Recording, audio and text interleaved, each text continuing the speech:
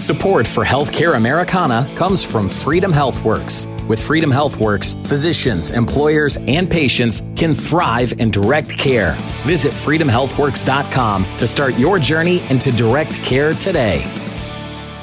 From Freedom HealthWorks, it's Healthcare Americana, a show about innovators, idealists, and pioneers in healthcare.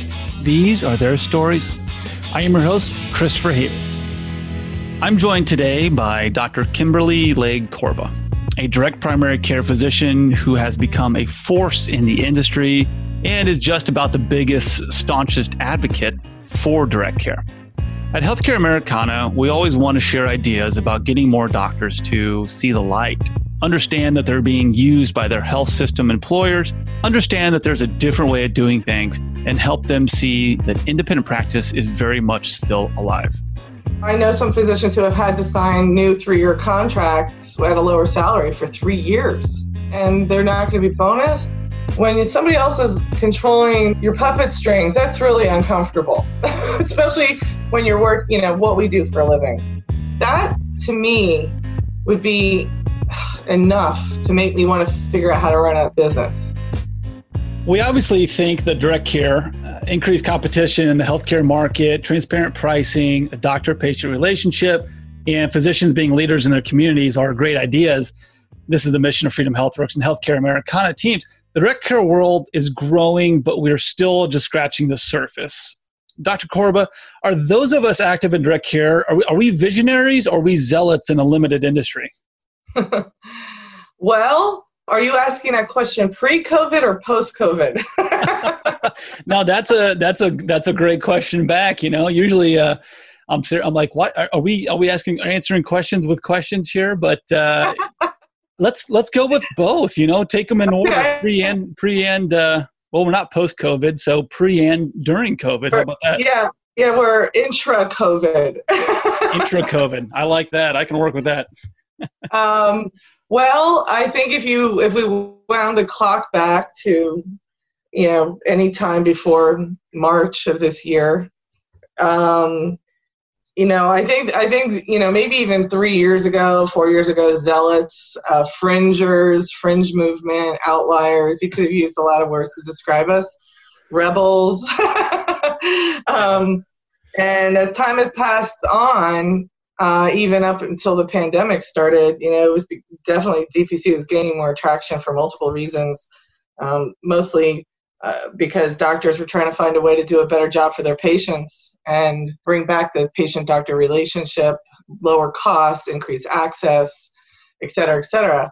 And, it's been an uphill battle, but with time, I think since 2014, the last time I looked, our growth rate had been 800% based on the DPC mapper.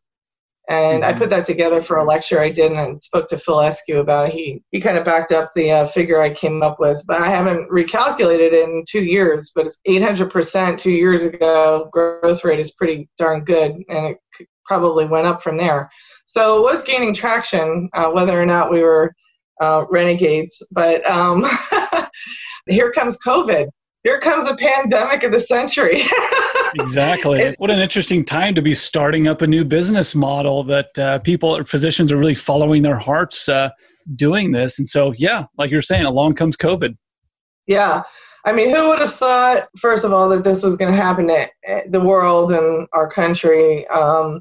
And certainly whatever developed out of the pandemic in our medical system here in the United States, nobody could have anticipated what was coming, including all of the regulations, all of a sudden, poof, with the snap of a finger being lifted. Regulations we've been asked to, not even DPC related, just healthcare reform related, these regulations all of a sudden with the wave of a magic wand, and they're suddenly lifted. It's incredible how fast that happened. Yeah. And we're all just holding on for dear life like it's a roller coaster, just trying to make sure we're still taking care of our patients, following guidelines that were constantly changing daily. We didn't have all the medical information on this virus and how it was behaving, how to treat it, what to expect. So it was really, we were really holding on by the seat of our pants in the beginning. And then we started hearing that our colleagues, all had to go to telemedicine. There are colleagues that are still in the insurance world. whether independent practices or employed positions, is we're all friends. We all have friends that are still, that aren't DPC. And we started hearing about what was happening there, the trials and tribulations, and you couldn't bill for a telemedicine visit without a video visit in the beginning, and that regulation got changed. Meanwhile, we just literally downshifted. We do telemedicine all the time as part of direct primary care. It's part of the DNA, yeah. Right. We didn't have to change gears so hard. We just downshifted a little bit, and it was something we were doing all the time. So it wasn't that much of a transition for us to switch our patients to mostly telemedicine visits, which most of us did for the first few weeks, stayed out of the office. But the nice thing was, if there was the occasional patient you had to actually examine in person in the office that you couldn't safely take care of over the phone or through another form of telemedicine, we hadn't had any patients in the office, so they felt comfortable and safe coming in. They did not want to go to the ER. We did not want to send them to the ER during the height of this thing. So it really worked out well. And even now, we still have some patients who are electing telemedicine visits, but we really withstood the test of this pandemic. The model, unknowingly, we didn't know it was going to be a test. We didn't know what to expect. Some of us thought that with the financial difficulties people were experiencing economically, that we might lose some patients as members. And although some of us lost a few, we gained more. There's practices that have had more calls. I don't think any practice has tremendously suffered as a result of this pandemic, which is really that when times are tough economically and in other ways, if people value something, they'll hold on to it. So sure. It really made me feel good that people really see the value in what we're doing. And even though they may have been strapped a little bit financially, they know not everybody would tell us, but they stayed and they knew that we were giving them good care during the height of this crisis. Yeah, and that's really important. I'm glad you mentioned that, kind of the pre-COVID and then, like you said, the intra-COVID there, showing that as a lot of people were furloughed, a lot of people lost their jobs, they lost what they considered to be great health insurance or great benefits, and then realized that by joining your practice or joining a DPC practice, you're like, wow, I have actual real care. So it goes back to, one thing we preach a lot is that health insurance doesn't equal health care by any means. And, when you mentioned the growth in DPC, 800% is a staggering figure, but to me, we're still not at a point with DPC practices across the country where we can really make big positive impact. If we're going from 50 practices 10 years ago up to 1,500 practices now, there's still a lot of people out there that are suffering from, for lack of a better term, a knowledge gap. And so following that knowledge gap that exists in doctors and patients between those who understand what DPC direct care is and those that don't, are you seeing that gap is closing at a pace that you're happy with? Compared to when I opened in January 2016, my staff does not have to explain what direct primary care is when a patient calls to sign up as a new patient. There's little to no conversation on the phone about it anymore. In fact, in the first 6 months, I had to type up a script for my staff, depending on what insurance the patient had or if they were uninsured, exactly what they would say and how they would describe how DPC complements, 99% of the insurance situations or lack of insurance situations. So I literally had a script typed up. They have not looked at that probably in 2.5, 3 years, which tells me that the general public already knows about this. We don't have to educate them as much. The medical community knows about it. The insurers know about it, which may not be a good thing, as they try to co-opt us. Yeah, we'll see how they react, right? Yes. Well, thank gosh we don't have to. Because we don't participate, they can react however they want. But so no, there has been much more awareness. The amount of awareness is incredible from me comparing to where I was in the early part of 2016 to now. Well, I noticed you didn't give credit to your incredible management skills to be able to type out those scripts and teach your staff how to talk about it in the best way possible there. So, yeah, and you saw the light. So I want to explore your story a little bit. Talk about 2016, you kind of saw the light, air quotes, with DPC. What was it specifically that really opened your eyes? Well, I was in private practice. I opened my own solo practice in 2003. People have heard me say this before. I think it was the last possible moment in time that a doctor could hang a shingle and start a practice from scratch. The years following that, it really almost became impossible. So I think I got in right under the wire there. And my husband was very supportive. We put our house up as collateral. And I was boots on the ground, pounding the pavement, building my practice one patient at a time. Very small advertising, local newspapers. In fact, I saved those ads just for my scrapbook. Really? You got framed in the office somewhere? Yeah, no, they're like turning brown now because they're so old. They're 17 years old. They're newspaper clippings. But I did direct mail, and I literally just printed something out on my machine in my office, colored paper, and sealed in an envelope. And, it was very basic direct mail and direct marketing. But slowly, with family practice, with word of mouth, it's really how you build your practice. I could have spent thousands on advertising, and it really is just word of mouth with I think in medicine in general, but specifically family practice. Yeah, so it's a very intimate conversation. When somebody has to go see a doctor, it's not you're going to go around telling your friends and family exactly what's wrong, but you give somebody a good experience, and then, like you said, word of mouth. They tell everybody, right? Yep. So before I knew it, I had a full panel, 2,500 patients. Wow. And I was still independent, but 2008 with the stock market crash, and then around 2010, the insurance companies started paying attention to quality measures out of nowhere. That came out of nowhere. They weren't rating us yet, but I knew that was coming. That's when they were able to define the word quality by whatever metric lined their pockets the best, right? Oh, it was so frustrating. I remember bringing home a pile of charts over Thanksgiving one year because they said I rated poorly in mammograms. So I asked them for the list of patients that they took a sample of patients, the one insurance carrier. And I said, which patients? I want the list. They said, well, that was like pulling teeth just to get the list of patients that they rated me on. So they gave me the list. I pulled all the charts because I still had paper charts then.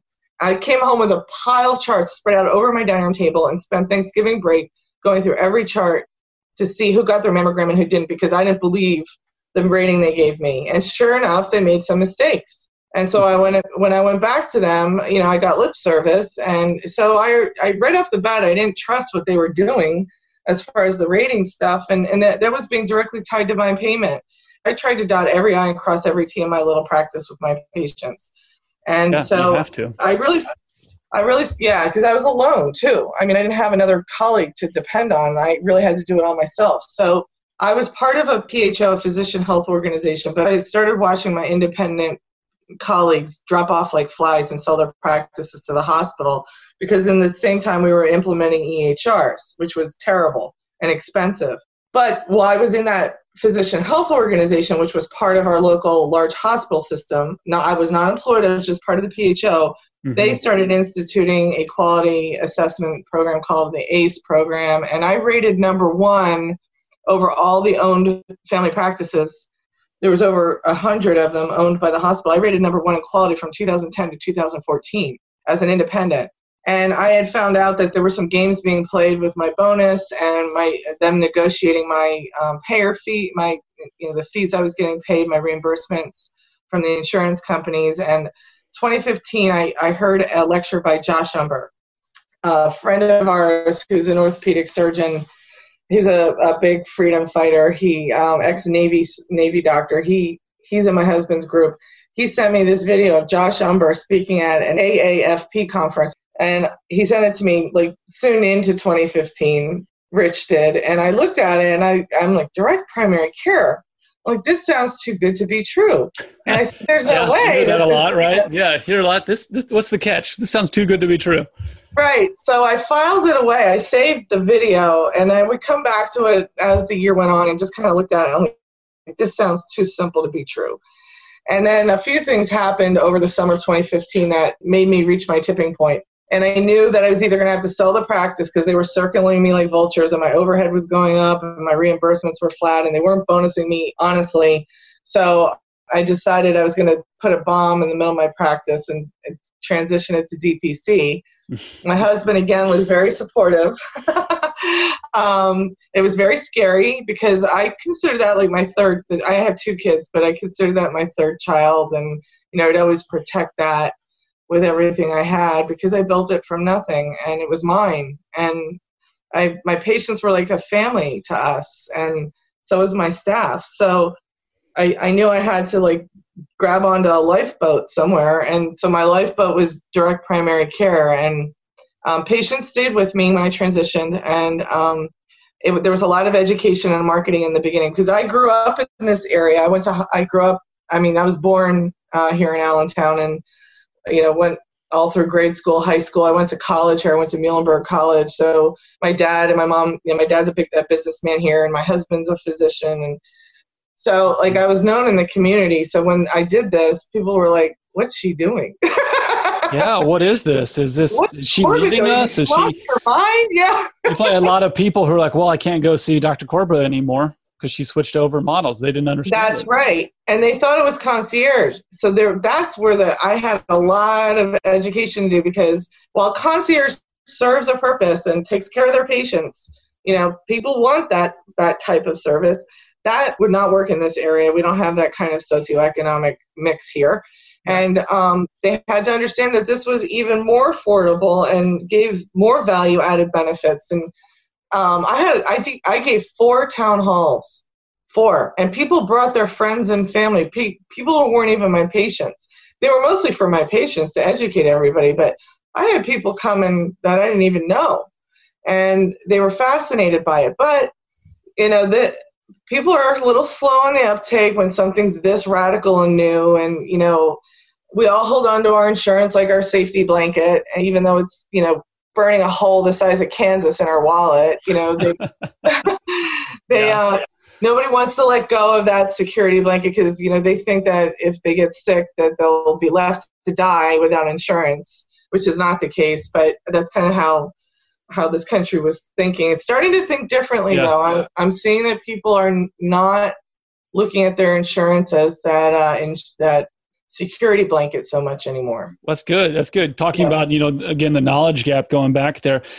You mentioned a couple of things, and I want to just highlight these because I hear them come up a lot when physicians are talking about, oh, I'm fed up with practice. I'm not really sure what to do. I'm thinking about selling my practice to the hospital system. And they come to find out that they have a much different definition of the term selling than the hospital system does. So I'd be curious about your experience with that and some of your colleagues you talked to, because in my experience, when we talk to physicians, selling a practice just means that they may or may not get paid a signing bonus, but then the hospital just absorbs their patients.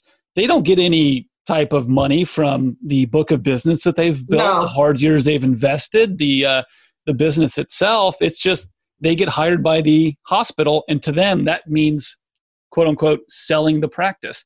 Is that your experience too? They didn't actually come out and give me an offer, but I was constantly told, when you're ready, let us know. That drives me nuts. It drives me absolutely nuts. Yeah, that's not how a business is sold. No. And honestly, the insurance-based practices, their own, that's fair. What do they call it? Not fair. The only thing that had any worth was like the equipment and the 4 walls. Everything else was goodwill. That's a goodwill value, because you can't guarantee that the patients are going to stay when a practice is sold to a hospital system. So what I've been told is with the DPC practices, and I only know a few that have sold their practices, not many have. Mm-hmm. Some doctors are hiring, and they're either hiring on other doctors as employees, or I think some of them are bringing them in as partners. But several people have told me, including my accountant, that, if this type of practice, when sales do start occurring, whenever that will be, there's an EBITDA value to this because there's contracts.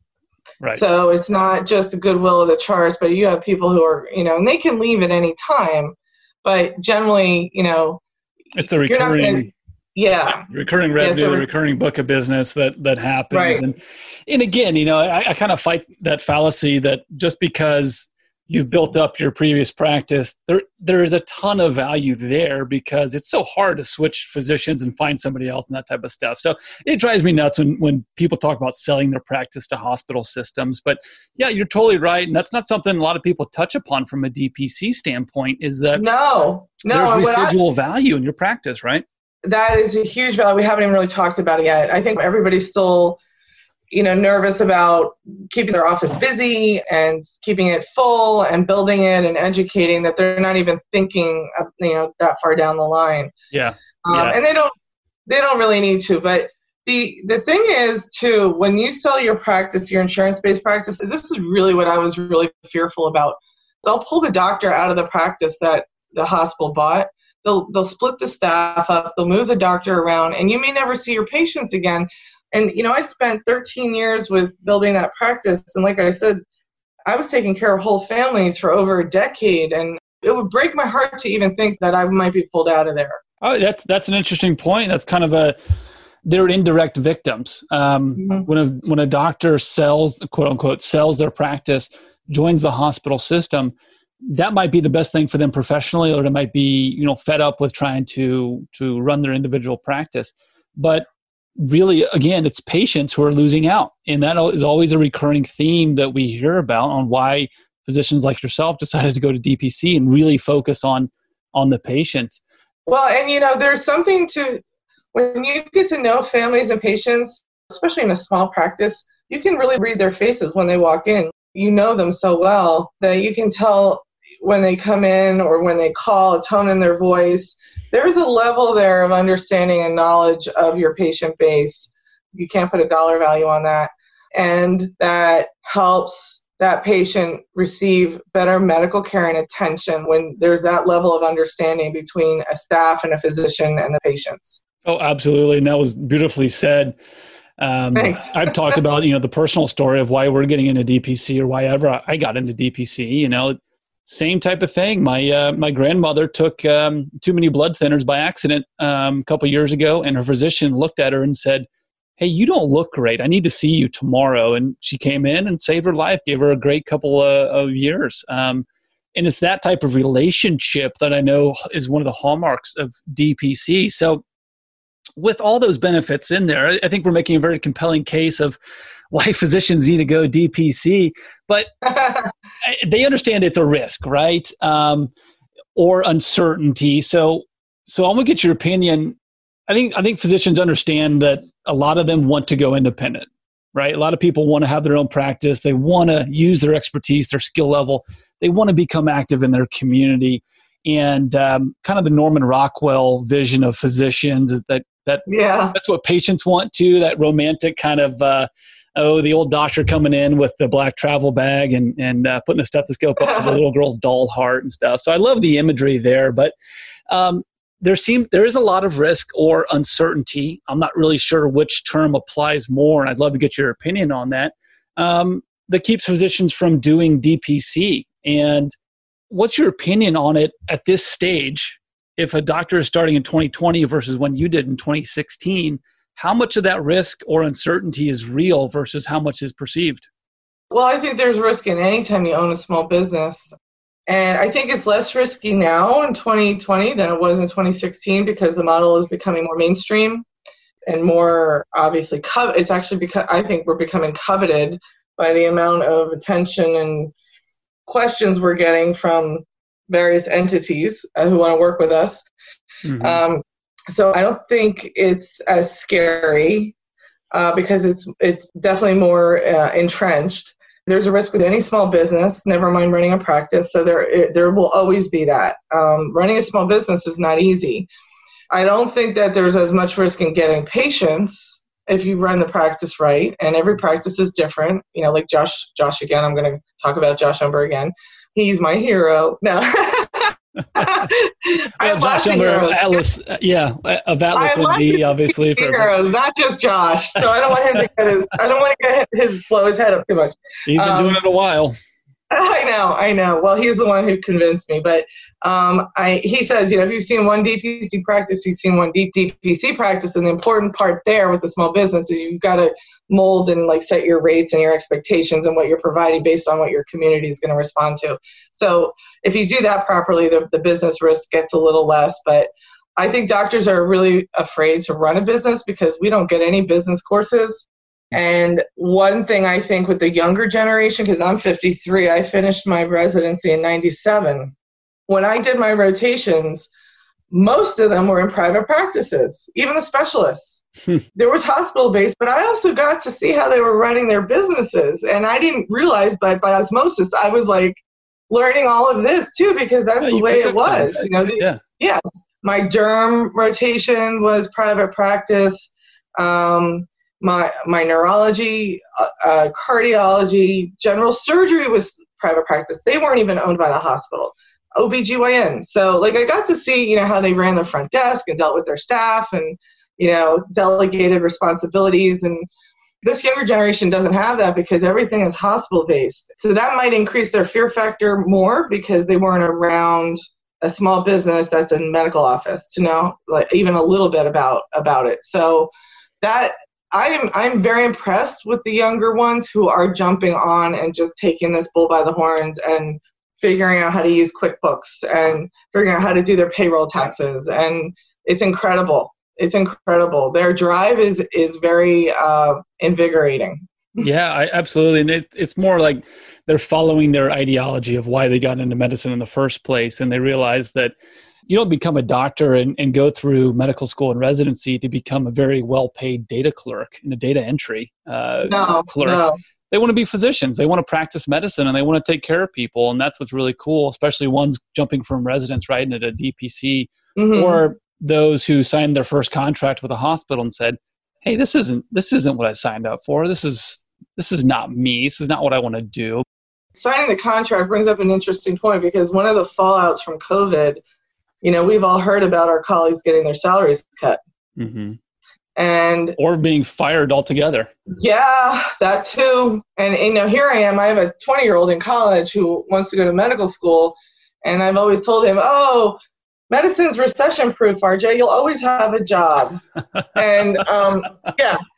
And here the Coronageddon happens and doctors are getting fired and or laid off. And he's like, Mom. And I'm like, oh, I never thought of this. Well, what you meant to say was it's recession-proof if you follow the correct model course, right? You got to have little asterisks by it. Yes. So, I know some physicians who have had to sign new 3-year contracts at a lower salary for 3 years. So, Why would they do that?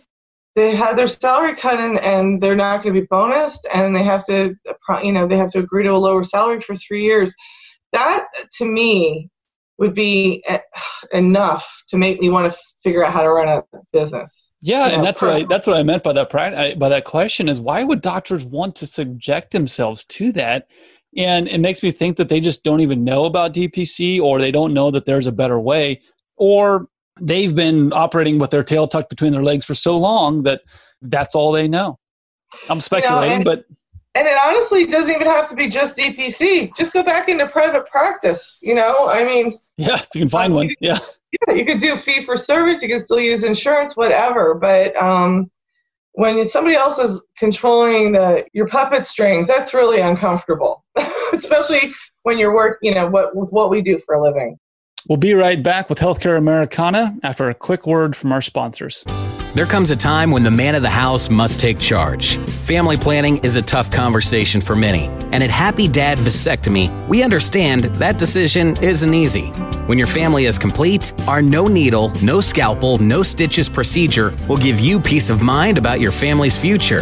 Happy Dad Vasectomy conveniently books appointments within 2 weeks of calling and has locations in central and northern Indiana. Visit happydadvasectomy.com to learn more. Happy Dad Vasectomy, the easiest part of family planning. You mentioned the different types of personalities that are in DPC right now. And if you've seen one, you've seen one of them, right? And I love that line because people kind of think of general practitioners as, no, it's just a family doc. They're just triaging everybody to send them up to specialties. And if they're on insurance lists and they have a white lab coat and they have a stethoscope, they're all the same. You know, I think the insurance world has commoditized family medicine to a point where it's has a negative impact on a lot of patients out there. And it's really sad because that's not the way I trained. I trained where the family doctor was, and my family doctor was like this, was the go-to, and they were the ones you went to have the problem solved to help navigate the system. And they were like communication central. And I never lost that in my head because I was by myself, so I always functioned that way. And I was a little insulated from what was going on in the hospital system. I heard about it, but I wasn't there all the time. But I did start seeing, family practice was becoming less and less. We weren't practicing to the scope of our abilities, and the 10-minute visits did not help. And that was another thing that killed me in the office, having to go to these 10-minute visits. You can be really skillful, you can be really good at your algorithms, super smart, but you cannot, 10 minutes is not enough time. And so what doctors were doing, family doctors were the first ones to get hit with these stupid quality measures. The specialists weren't hit yet. We had to cut corners somehow, so it started referring for everything. Mm-hmm. It's a form of CYA too. Yes, that too, because you didn't have enough time to fully evaluate it, so you were afraid. Yeah. It was just this vicious cycle, and it slowly caused family practice to start circling the drain, as far as our relevance and our skills and, our place in the medical pyramid. We are the base of the pyramid. There's no arguing it. Yeah, absolutely. And again, it's up to primary care to take back those responsibilities that they've vacated for the past 20, 30 years too. Yeah. I want to take some time here to discuss your activism. You're obviously a driving force in DPC. You're active. I don't know how you find all the hours in the day, between your practice in the Lehigh Valley of Pennsylvania, trips to Washington, board of directors. Don't talk to my DPC Action board directors. They'll tell you what my sleep schedule's like. Sometimes I don't sleep much because we're doing so much. Yeah. Yeah. It's like, Dr. Corbo, when do you sleep? Sundays. Oh, okay. All right. Sounds good. So what have you seen as a result of some of your activism and some of the activism of your peers? And what would you say to physicians who really want to become more involved and are just looking for an example to follow? Well, I would definitely tell them to reach out to any of us, because DPC Action doesn't just advocate at the federal level. We have helped at the state level too. And there is still work to be done at the state level. And they can talk to any of us where, it would be nice to have some really active physicians. And we did deal with some in Wisconsin recently that they were a wonderful group to deal with. They were trying to push through a Wisconsin bill that ended up not making it, but there's a lot of them we have to go round two on these things. And that was a great example of very active, interested physicians who they would ask questions, pull us in when they needed us. They were on top of what was going on in their state, and we're always happy to educate and lead along. As far as the Washington stuff, our push for the past 2 years, we've been going back and forth quite a bit, was this HSA rule and favorable legislation. I'm not sure what's going to happen on the legislative front before the election, considering they're out of, they end their sessions, soon in August, and then the election's around the corner. So there might be a sprint in the fall, I'm not sure. But the rule finally came out. That was late. Part of it was good. Part of it wasn't what we expected, but there's a comment period. And the stuff in Washington, we kind of just decided, the five of us, to form DPC Action to represent the independence interest, because there was a lot of things going on that really were not paying attention to how proposed changes would affect the independent small practices. And we make up the lion's share of the practices in the country and take care of the lion's share of the patients. And we don't, obviously everybody has to coexist. The corporate DPCs are doing their thing and taking care of large businesses and saving them money and giving good care to the employees. But you can't sacrifice one for the benefit of the other. So that was really our reason for forming DPC Action, that we needed a voice for the independents. And, the doctors, everybody's supportive and follows us, but everybody's so busy building their practices and running their small businesses.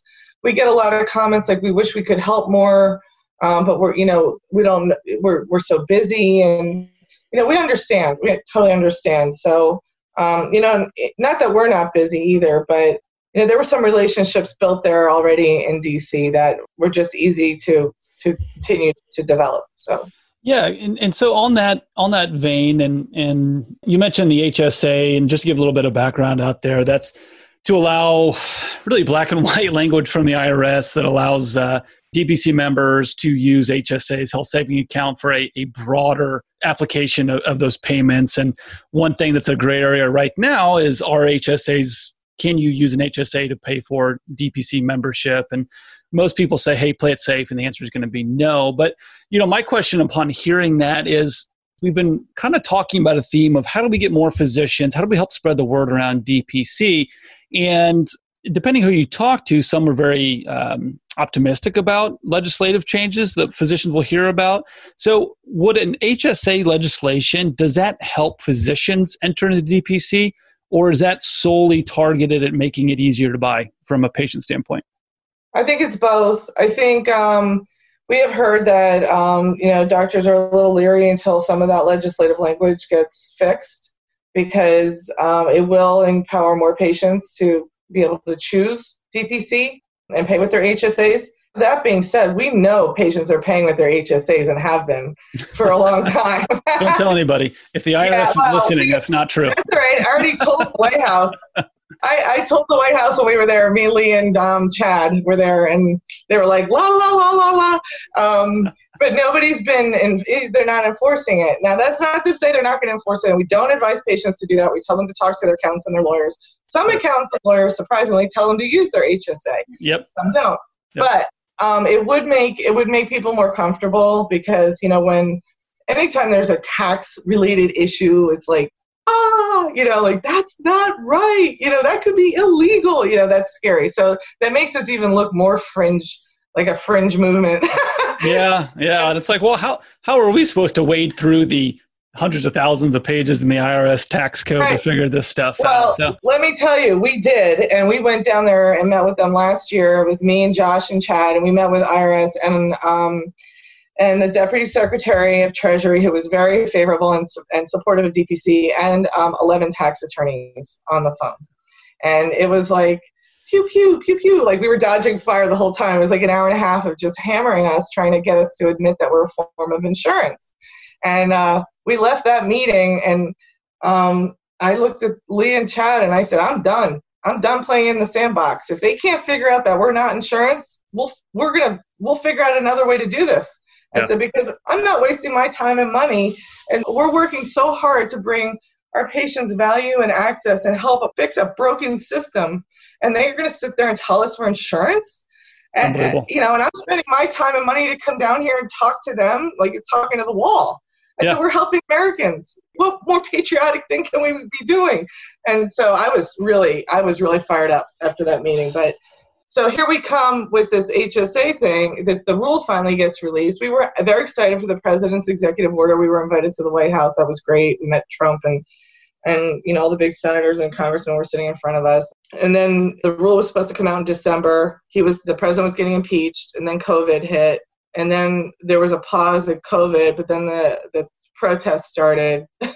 So the rule got released, but we are considered a qualified medical expense under Tax Code 213 now. So you can pay with your HSAs. The issue is whether people can still contribute to their HSAs, because IRS did not come out and say we are not a form of insurance. But if you think about it, how can you be a qualified medical expense and insurance at the same time? Right? It's almost better to ask for forgiveness rather than permission on this one. Well, that's another Joshism. Sorry.